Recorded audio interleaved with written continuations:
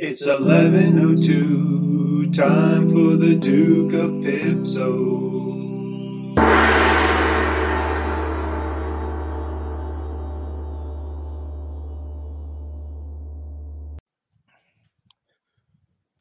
It's 11:02 Central Standard Time, and welcome to the Duke of Pipso podcast, coming to you live from the Duke of Pipso studios, far below Hallis Hall in Lake Forest, Illinois.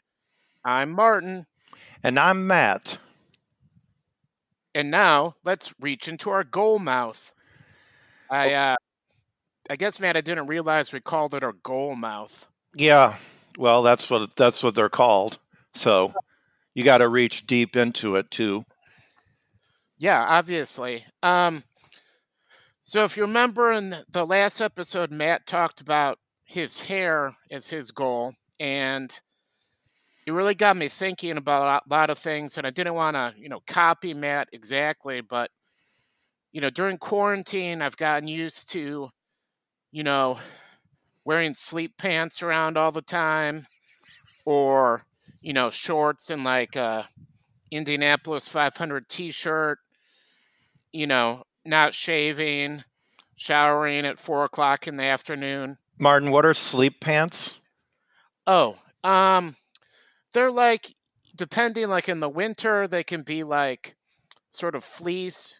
The cool ones are like gray camouflage or like urban blue camouflage. Okay. And then in the summer, it's like I don't know the exact material. I'm not a, sewer, but like more thin cloth. Okay, sure. Yeah. And then they have like Z emoji faces on them and stuff. You might be thinking of Zubaz, Okay. which are not quite the same thing. All right, sorry. I just want go ahead. Yeah. So I'm thinking maybe like, since it's after Election Day, the pandemic is going to go away. Maybe I should focus on, classing up my style a little bit.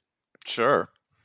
So, like, one idea I had potentially was, some sort of cool, like, facial hair that I could, start doing, like maybe a mustache.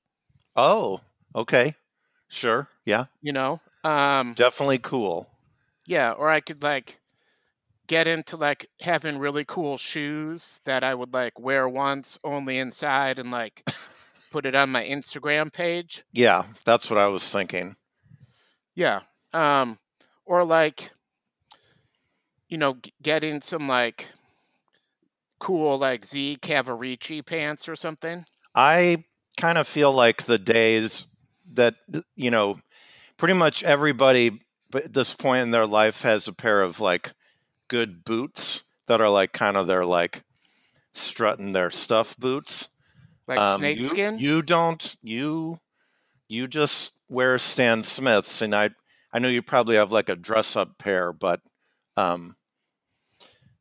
what about boots?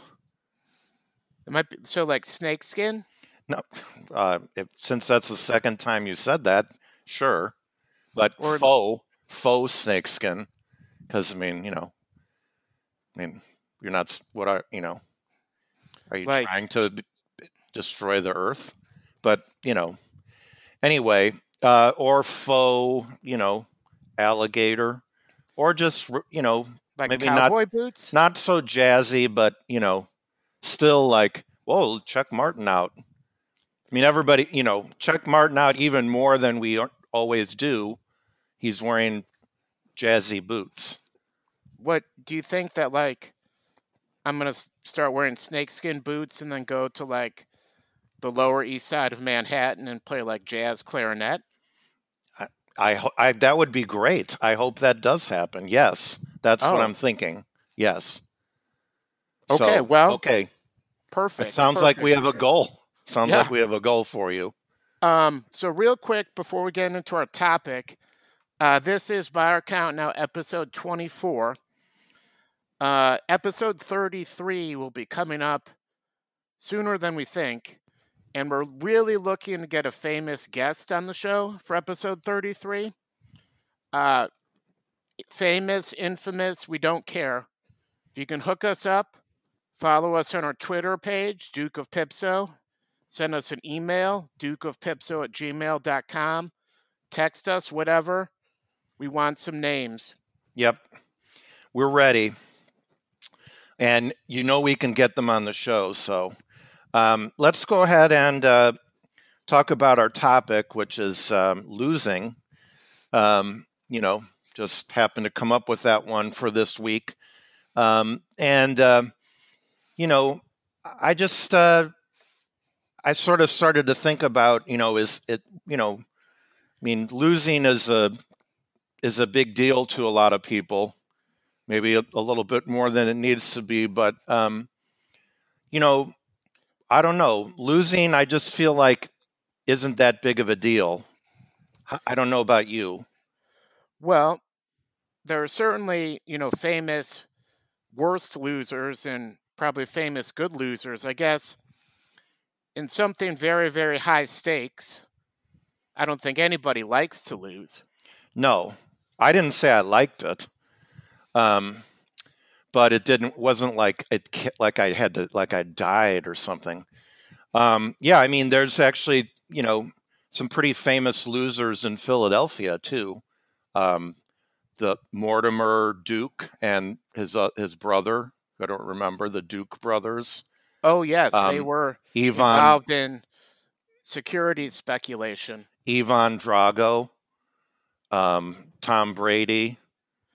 Yeah. But I just the Philly fanatic. Right, exactly. So, like when I have been coaching a team at camp, we probably lose more than we win. But that still hasn't stopped me from not only having a great time, but also performing well, getting the most out of our team, but, just not always winning. I know, and there's certainly something to be said as losing as a learning experience. If you take, for example, the Chicago Bulls, they went through several seasons of getting beat in the playoffs until they won, 6 titles, never lost an NBA Finals. And when they lost, this is a key thing. When they did lose, unlike the Pistons, they stayed on the court for the whole game and then shook their hands afterwards, even though I'm sure they were not very happy to do it. Right.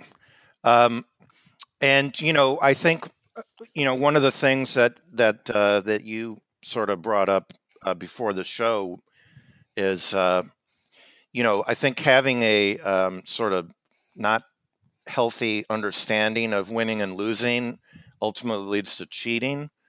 And, cheating in my mind is by far the worst thing you can do. Agree. I mean, and, I don't know. I'm not saying it's like the end all be all of who someone is as a person, but it's pretty close. Well, we have a president. It's a slippery slope. We have a president right now who his whole life has been accused of cheating at golf, which again is a terrible sign of your character. True. And now is trying to throw out legally cast votes because he's losing. Yeah. Also, an interesting thing about him is that he's really into pro wrestling, which is just clearly not real. And glorifies cheating. Yeah. Right. They have the people that come out with the folding chairs and hit people on the head, and the ref pretends they don't see it.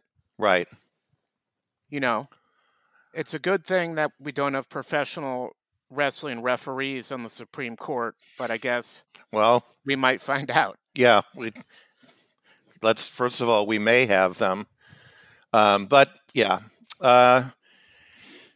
So I think we're going to be hearing a lot about winning and losing, and it's going to, not sure how much light it's going to shed on that. But I do believe that we'd all be better off if if we didn't just assume that losing was just the worst possible thing that can happen. I mean, being a great competitor obviously means you want to win, but being a great sport, I think, is probably just as important. And the people that we respect as winners are the ones that lose gracefully. So people that don't know how to lose, I think, are just full of beans, as they say. That is what they say. Well said, Matt. I think we can move on now to hurrahs and huzzahs. Yeah. Matt, okay, what do you got? Yeah, I've got a hurrah. Mm-hmm. I've got a hurrah for irony.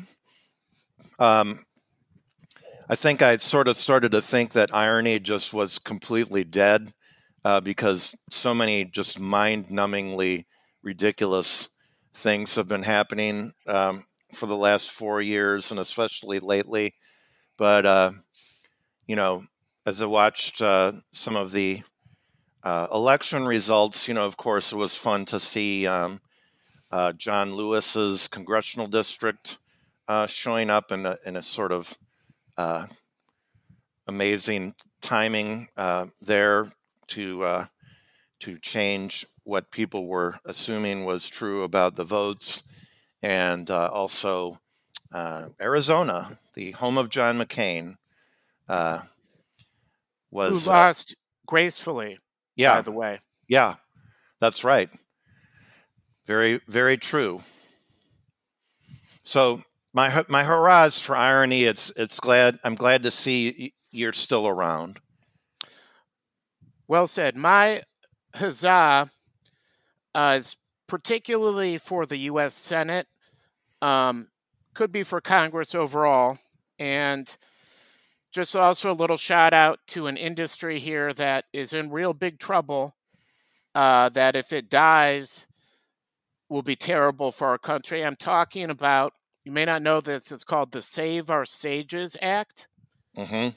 And it's a group of 2,900 independent venues across the United States. Yes. They've been 100% shut down since March and have basically zero revenue, and I think are often overlooked. They might have gotten PPP loans, but that money's all gone. There is a bill in Congress called the Save Our Sages Act. It's passed the House a couple different times, and the Senate has never voted on it. There is a Republican senator, Senator John Cornyn of Texas, who actually is one of the sponsors of the bill. So you would think, on both sides, this would be something that could pass easily. Yeah, I mean, if that guy supports it, there's got to be a lot of other people that would too. It's almost as if there's one person in the Senate who controls everything that they do, and he just is not open for business with anything. Yeah, and let's not forget John Cornyn also said that his relationship with the president reminded him of a wife in an abusive relationship who one day realizes there's nothing she can do to stop the abuse. But anyway. Yeah. So essentially, the Save Our Sages Act, they have a website called saveoursages.com. I'm positive you can contact your representatives and talk to them about it. It's been long overdue. If you like live music, if you like theater, this could present a real problem if that industry is left for dead. Amen to that. Okay, so great show. Keep the episode 33 on top of your mind. We're looking for any famous or infamous guest. There are prizes. Follow us on Twitter. Till then, we'll see you next time. What's our Twitter handle? @DPipso? Oh, yes, @DPipso. Right. Yep. And we'll follow you back. All right. So, well, that's by my count, Martin, we've got about 8 more episodes until episode 33 is on deck. So let's get to work all you listeners, and keep all that viewer mail coming as well. See you next time. Okay, bye.